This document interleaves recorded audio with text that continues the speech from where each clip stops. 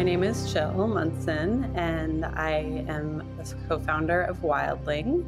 And what I love about beauty is that it gives you this opportunity to provide yourself with self-love and self-care. It just gives you space to make you feel beautiful.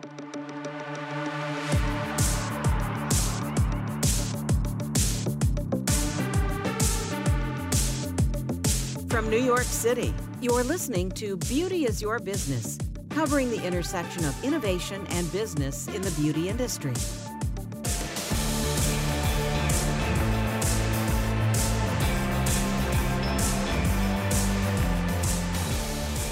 On today's episode, we are buzzing about consumer messaging and how to get your brand's most important selling points out into the marketplace. I'm Jessica Quick, your co-host. And as always, I am joined by my co-host and business co-partner, Denise. Denise, what sparked this conversation, as you know, was you and I were speaking about some of our recent clients and bringing them on board. And I think it really was with you, but one of our clients really went into this long list of USPs, and they were very innovative. But it was really fascinating about how many unique points that they wanted to make sure we got into the marketplace when they launched the brand. And it's great. In today's environment, you need a lot of unique selling points. Yeah, I think the big question is, but do you? Do you really need so many unique selling points that you confuse the messaging? And that's always a challenge in today's environment where everybody's got a brand, everybody's got unique selling points. If you have too many, it looks unfocused in some ways and people can't remember it. So I know that that's something that, when we were talking to this client, we said, hold on, we've got 3 pages now of unique selling points, and let's pull back from that a little bit and focus on the ones that we really want. So I agree with you. Today's episode is a really good example of how to pull back and edit. So I know that we're thrilled to have Jill on the show with us today. Welcome, Jill. We wanted to jump on this opportunity to invite you to the show. You're a longtime beauty veteran, especially in the product development and marketing space, and recently co-founded a beautiful brand called Wildling, which, if you start to really research, could have pages and pages and pages of unique selling points. And we want to tap into your expertise today and really understand how you're able to edit as well as you do and keep your key message points to the top of the pile. So welcome, Jill. Yeah, thank you so much for having me. Super grateful to be here. And yeah, such a good question. I mean, we feel the same way at Wildling. We're so passionate about all the different aspects that go into the brand, and they are all could be considered those unique selling points. And it's so much noise. It's really hard to communicate all of them. I mean, even to the point of like something as granular as a product and all the amazing, I'm also an herbalist and I care so much about every plant. And I feel like every plant deserves a spotlight. There's no one that's better than the other, but you can't like talk about every ingredient. It just gets lost. So we kind of try to pare it down to only 3 ingredients maximum would be really talked about, even though there's probably 5 to 10 that are really powerful in the formula. So that's just even a small little example. But with the brand itself, there's a lot of points. My co-founder, I have 2 co-founders, an esthetician and acupuncturist, and we all bring together these different pieces of wellness that come together to create Wildling. And so it's really, what we've tried to do is just pull those 3 pillars essentially together. So it's like herbalism, the art of acupuncture and wellness and healing as a whole body, as a holistic, and then holistic esthetician, like coming from a natural focus on beauty. So with those 3 things, we've tried to kind of focus on the alchemy of 3. So everything that we try to do is just no more than 3 points, no more than 3 ingredients. And so we have so much messaging that we could say, but we try to just kind of narrow it down to this, like we focus on the cosmos, the stone medicine, like kind of just an overarching theme rather than going really deep into like each unique thing. So that's really what we've done. And also just kind of what resonates with our audience too, and what's connecting. And we just kind of go with that and focus on those points as well. Let's definitely start there. I would love to understand, take us back to the Genesis story. So you've got this beautiful idea. How do you meet your two other co-founders? And what was it that was the catalyst to bring Wildling to market and really kind of help us understand this beginning point for Wildling? I mean, it truly was, I feel like, a divine intervention. It was very cosmic, and which is so cool because our brand is so much embodies that. But the three of us met at a workshop that Britta, many, many years ago, 2016 or around there, was hosting on facial gua sha. And I had never heard of facial gua sha at the time. And I just had heard about the workshop and I wanted to attend it. And I was in a space in my life where I had just had my children, I had taken time off from working, and I was kind of just really open to a next step in my life, like where I wanted to go with my career. So I was really at an open place as well. And then she hosted this workshop and I went, and she was so passionate about the technique. It's something that she's been practicing and found such powerful results on her clients in her practice. And I was like, this is amazing. And like approached her at the end of the workshop, and Gianna was there as well and had her background with gua sha and acupuncture. And I was like, it would be so powerful if because she was teaching it with, some like other oils and products and just a stock gua sha tool. And I was like, you should have like your own oils and formulas skincare that really maximize the results of working with this ritual and this technique, and then have your own tool that's like shaped with like exactly how you want it. And she's like, that sounds amazing, but I have no idea how to do that. She's like, I just like work on people's faces. And I was like, well, I do. I'm like, let's do a little collab or something. So it started out as a small little idea. And as we kind of played with it more, we were like, it became a bigger idea and a bigger concept of like, and what gua sha meant to us, and like how it was just this like empowering technique that works, that's honoring our traditions and history, and that also is something that people can take time for themselves and care for themselves and carve that space out and connect with themselves. We found it as representing something so much more and felt that it could really be something special that we could bring out as a brand to the world. So that's where it kind of developed into something bigger. It was amazing. It was just like one of those things. The universe was circling around us to make it happen. I say that all the time about Denise and I's relationship. So, it was a cosmic intervention that Denise and I got together. So it is. Something like that, right? And those are the most powerful. It's meant to be. Yeah. Well, it is kind of funny that when you're in this business, particularly coming from product development, it's like you see new product wherever you go because you're always thinking about it. You're always thinking about new ideas and, oh, I saw this great example. And it's hard to contain yourself when you see an opportunity like that. So I think that we can appreciate that new product development enthusiasm. Yes. When I saw that, because it was before gua sha had come to the United States in any real way. And so it was like, this is going to be amazing, and then we launched, and we were the first to market in the United States really fully with a branded kind of for consumer product with gua sha. So it really started this like crazy, I guess it's just kind of like a movement with people working with these tools. That's awesome. Well, you nailed it for sure. I do have a question about the relationship of the three founders and making decisions with three founders. So we talked about editing and the need for editing your messaging and all of those things. And then you talked about, having three founders. And I know just with Jessica and I, and even working together for a decade, it's sometimes difficult when you have so many ideas and everybody's idea is really important to them. I think my big question to start with is, how do you take three different founders with three different ideas that are obviously passionate about those and edit? What is your magic sauce there? It is a challenge sometimes, but at the same time, it's really a gift to have the different perspectives all together. I really feel like we complement each other a lot in our ideas and what we bring forward. I see it more as a value add, and we haven't run into anything really. There's been sometimes in product development when we're working on a product, we have found that there's been some challenges, but we've just kind of created processes to make sure that we can get through all of that and really streamline what we're trying to say at the end and that we are all in agreement before we go further with anything. So if we ever come up against something, we've just tried to work it out and then create a process for anything going forward. So we don't waste time and resource with it.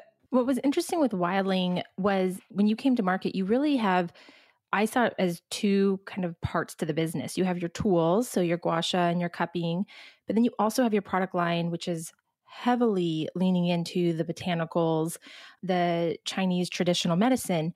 And both of those require a lot of education to the consumer. I find that really interesting. How do you approach knowing you've got to talk about how to use the tools, help people understand why they need to be using them every day? And then you take the product, which most people would understand product, but your product is so full of these very different botanicals, very specific and unique, and you have to educate on those and why they're so important. So how do you find the resources, or how do you balance those two really big messaging points and not have them get lost in the mix? Yeah, that is such a good question. And I have to say, not something that we totally thought out in advance. With the education piece. Obviously, we knew the gua sha requires education, and that was something that we were going to be up against. But at the same time, Gianna and Britta are educators. Britta has an academy where she trains estheticians. And so she, by nature, also is that's part of her career path as an educator. And Gianna has also done a lot of education and retreats and that sort of thing. So it actually was kind of a blessing for us with the gua sha, because we sold through education. We basically just show people how to do it and then they buy it. It was they wanted our product because we showed them how to work with it with our product, not how to use. It wouldn't work with somebody else's. They don't have the same patented design. So it actually became, especially on social media, became a blessing, the education with the tools. Social media, the algorithm really favors, especially on Instagram, just very value added videos and educational type stuff is considered value add. So Instagram favors those types of things. So in the algorithm, that also really helped us too, because we weren't just putting out selling pictures. We were putting out free classes, basically free mini workshops. And so people save them. We have our engagement is incredibly high. People save, people share, people rewatch, lots of engagement and comments. So the education was a blessing for us because it was a way to sell our product. And then for the formulas, it's also, that was where it's more of a challenge for us because it's not as visual for educating in that way. So that is where we've kind of been in we have these really amazing, powerful plant-based formulas. They really work, but they're kind of been got in the shadow of the gua sha. So that's where we've been kind of playing with pushing those forward more and focusing more on the formula. And like I said, we're really focusing as we go forward to not have it any more than a couple key ingredients that we can really blast out and talk about and tell. As being an herbalist and the brand really focusing on, traditions, our herbal traditions is how our products are made. So that's why they're a little bit unique, is it's based off of our grandmothers and grandmothers' grandmothers, how they made their medicine. So they work with plants that are around us, and that's not always how beauty products are made. So that's what's unique about us, but it's also requires education. And once you start talking about it, though, people get really excited. They love the history and love the plant and the connection and all of that. And that's in our name, Wildling. So for us, it's just been more of a challenge on social media to do the formula side. So we've been working on other outlets of education. We do workshops. We just had a workshop last week. We do education through our emails, and we have little booklets that come with the product. So there's other things that we do as well. And as we go forward, we're focusing on ways that we can better educate as well. Continuing to find ways to tell the story, both graphically and in words, right? Yeah, it's all about the story. It is. And that's what's challenging is like you said, if you have too many stories, it gets lost. So it has to be some sort of one bigger story that you can tell with everything. Well, I know a part of your story is this idea of techniques and just techniques in general between gua sha and cupping. So talk to us a little bit about the role that plays within the brand and how you really leverage that to tell the story. Yeah, I mean, the technique, like I had just said, is so important. And that's why the education, we put so much time into the education because we want people to get results. We want people, we want it to work for people. And if you pick up a tool and you maybe saw a couple videos, you might do it wrong and you won't see the same results. So for us, we really put a lot of focus. We don't charge for our education. We have free workshops we hold. We have Zoom workshops. We do a lot of different education points that are free. And we have a very deep YouTube channel. We have lots of video tutorials on our website. So we do a lot of different tutorials teaching technique. It's just a matter of somebody that's interested. And most people watch them. I mean, everyone that we communicate with does. And so, that's really the point there is we want them to do it right, and so that's why a lot of times you'll see Britta or Gianna up there doing those videos because they are the experts in the technique. And we work with some other professionals that we showcase as well that are very good with the technique as well. We try to make sure that we're always showcasing proper technique and that people can get those results. I have to say what I was really drawn to, like you mentioned with social media, was your ability to overlay, somebody doing the actual technique, but then adding graphics over the top. So when you're watching it, it's really easy to understand what direction you're moving the tool, how, why. You've done a really nice job of simplifying, I think, something that can be very intimidating, and utilizing the tools like Instagram, like video over video, and graphics that help, somebody to really start to understand and be less intimidated. And now I'm able to go from there to YouTube and watch it more in depth because it's interesting. And then from there, reach out and maybe attend a workshop. I can see the customer journey very clearly in your communication path. And I really appreciate how simple it is to understand and to follow along and then to get to the next step at the end being ultimately to buy the tool, which is a great process. Yeah, definitely. That's very accurate. Yeah, the overlays are really helpful that you mentioned. And we've done a couple that have done really well that are like half face and it shows cupping versus gua sha. People really appreciate like the difference, what does what, and like the different technique with each right there. And then we also have a lot of face maps that we do as well that are not as much focused on technique, but they help you understand what is going on in those areas of the face and why it's important to like work on those areas because it's working on different aspects of the entire body. It's done a really nice job of making the consumer the hero of the journey, right? Because you guys have done a nice job of really conveying the story in a way that you can picture yourself in it and saying, okay, how does this help me? How does this benefit me? And how do I understand it quickly? So I think that one of the key things that I picked up on was that, and wanting to be able to talk with you about that, because that's not an easy process. It takes such an extreme amount of editing. Like Denise mentioned at the beginning of this, that you have to really sit down. It's great to have these big ideas and we do them and they get complicated, but to really edit them, to make them as simple as possible, I think that's really the skill set. So I was really excited to kind of talk with you about just that process. And you guys have nailed it, I feel like, in explaining something that could be complicated. So really nice job on utilizing the tools that we have available today, like video and overlays and even just user content. It's great. Thank you. Yeah, it's been, a journey as well and just playing around. But that's one of the things that's been a big advantage being launching as a D2C, initially D2C brand. We do sell at wholesale now, but you get so in touch with your customer and what resonates and how to talk to them. And they talk back and you get to have this two-way conversation. And it's very, very valuable. And you just continue to edit and refine based off of the feedback that you get. Let's talk about your distribution strategy. It's always a passion spot for us in talking about D2C versus B2B and some combination thereof. We're, sitting here around the holiday season, and that's when people do both things, right? They shop online and now they're going back in store. So talk to us a little bit about your distribution strategy. Yeah, I mean, we are still, the bulk of our business is D2C. But we also sell at Credo and Bluemercury. And we sold at Credo since we launched at Credo in the first year of our business, and then Bluemercury in the second year. And so we're there. We sell in all the stores at Credo. We sell in about 20 stores at Bluemercury, and, just doing more work to engage with events. And workshops and different educational stuff that we can do in the stores, gift with purchases, all that kind of stuff to support our business there. And as we go into next year, we're definitely looking to take on another wholesale partner that's strategic for us as well as we're, continuing to expand our business for next year.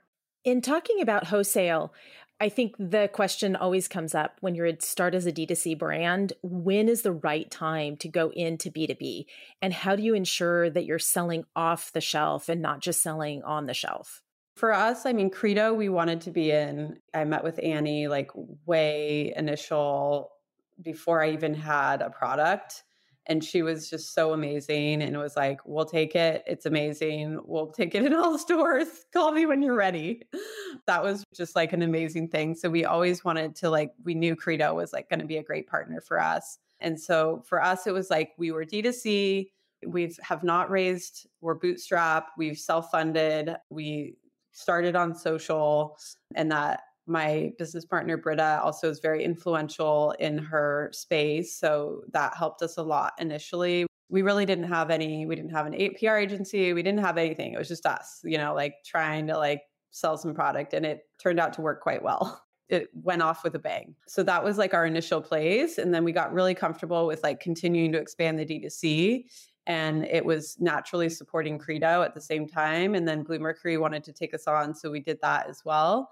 But I think it was just an organic process for us. And we had a lot, after we initially launched, we had a lot of people, a lot of wholesalers coming to us, smaller wholesalers coming to us wanting to carry our product, a lot of estheticians. We were just not at a place where we resource-wise could support all these smaller doors, these smaller professional, their entities where it was just, we had to say not right now to a lot of them. And so that was really where we had to make these strategic decisions and be okay, we would love to support all of these different places, but we just have to stay focused and focus on our D2C and these two key retailers that we've connected with. And so that's kind of where we landed. We ended up saying no to a lot of people. So it was hard. Some people, it was hard to say no. And we had to have a long conversations. And it's kind of the topic of this. It's just we have to stay focused, Yeah. Edit. You had to edit. We only had so much resource to support and we didn't want to be under supporting partners. Look, saying no is one of the most powerful things you can do.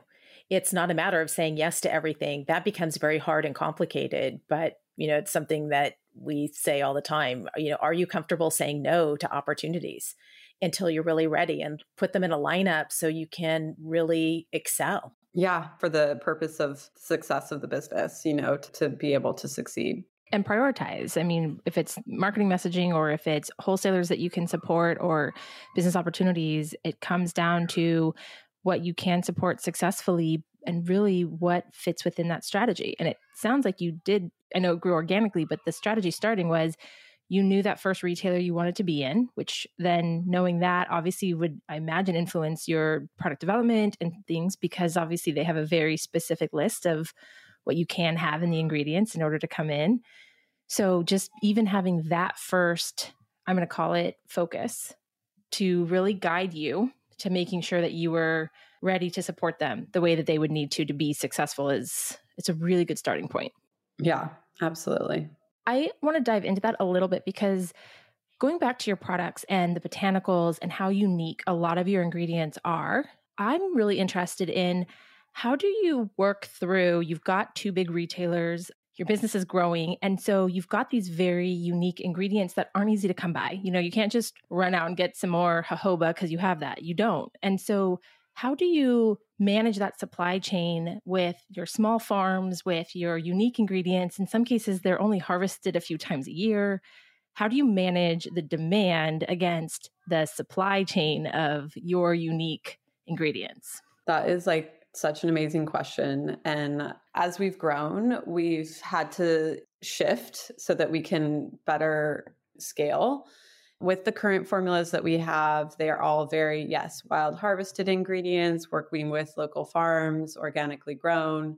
Some only one farm offers that type of ingredient because it's so unique.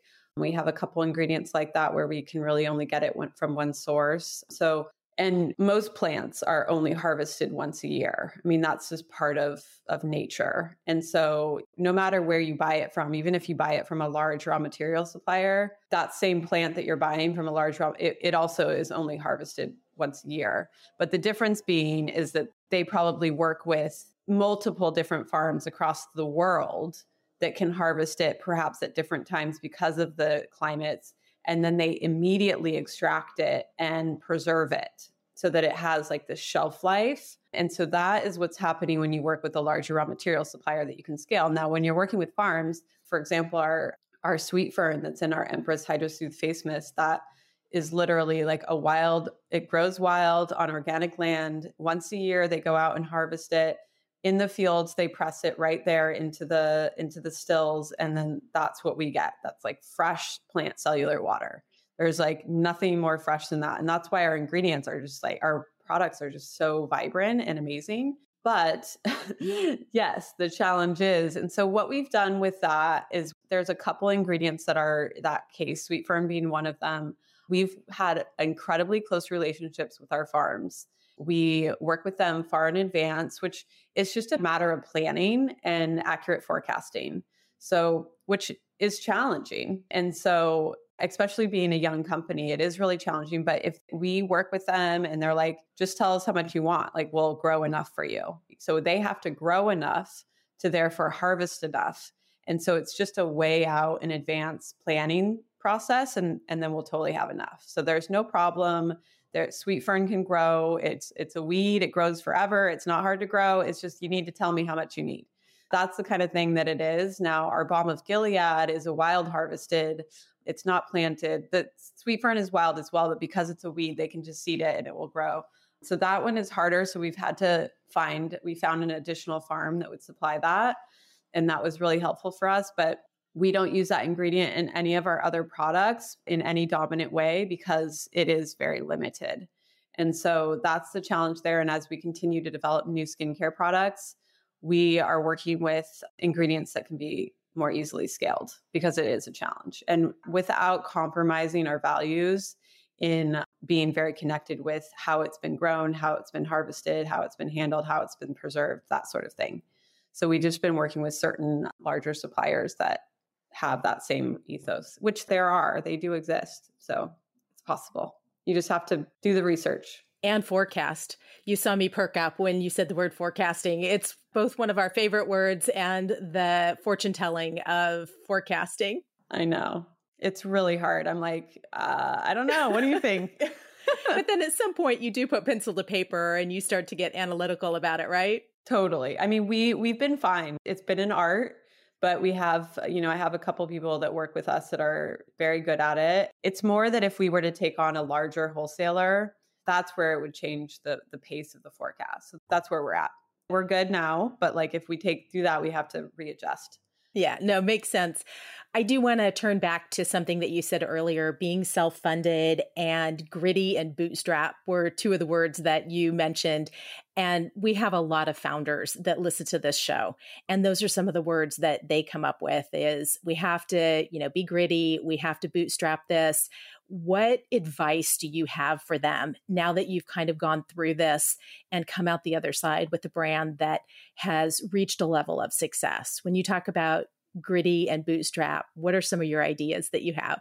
I actually so appreciate that we bootstrapped because it's totally ours. We're not answering to anybody else, or it's our own trials and triumphs. And so for that, it was just like, you're fully in the game. You're fully in the game. This is literally my money that I've saved for my life, and I'm going to make this work, So you have such a deep passion to succeed when you bootstrap. And then you're also just very focused with making sure that every single thing you do is laddering up to the success of the business and the goals and the ethos and the pillars of the business. And you kind of do away with the fluff because you can't afford it. And you end up running a more efficient business because of it, So I think building yourself on that is incredibly important. Even if you do get funding, I think just having that ethos in you that you're running in a very efficient way and doing things that are always laddering up to that. The companies I've worked for in the past I've learned that from. Even I worked at L'Oreal, and obviously they're not in that situation, but the way they run their business is very efficient. Like they don't have a lot of, you're like on like a very large aspect that you have to manage. They don't have assistants like doing things for you. You're doing it. They run lean is what they say. And so I think that ethos in being such a big company, you learn as a small little startup bootstrapping is to run lean and to like do everything you need to do. It's like your whole heart's in it to succeed. Jill, it's been such a pleasure to really dive into not only Wildling, but even the way that you think about it and the examples and advice that you have. I really appreciate the time today. And I know our listeners, they definitely engage. And so if they wanted to reach out to you, if they wanted to get in touch with you, what's some ways that they can do that? Yeah, amazing. And thank you so much for the opportunity to chat today. You can find us at wildling.com, wildling.com, and also on Instagram at wildling_beauty. And on TikTok, all our handles are the same, wildling_beauty. We're on every channel. And you can DM us, you can email us through our website. We're very responsive to all outreach. So look forward to hearing from you or seeing you. Well, thank you so much, Jill. It's been a pleasure having you on the show. And if you want to keep buzzing with us, head on over to buzzbeauty.com. This has been Beauty is Your Business. Produced by Mouth Media Network. Copyright 2021. Keep in touch on Instagram and Facebook at Mouth Media Network. And find prior episodes at beautyisyourbusiness.com and wherever the best podcasts are found. Your brand message can be on this show. Email us to find out more at podcast@mouthmedianetwork.com. Thank you for listening.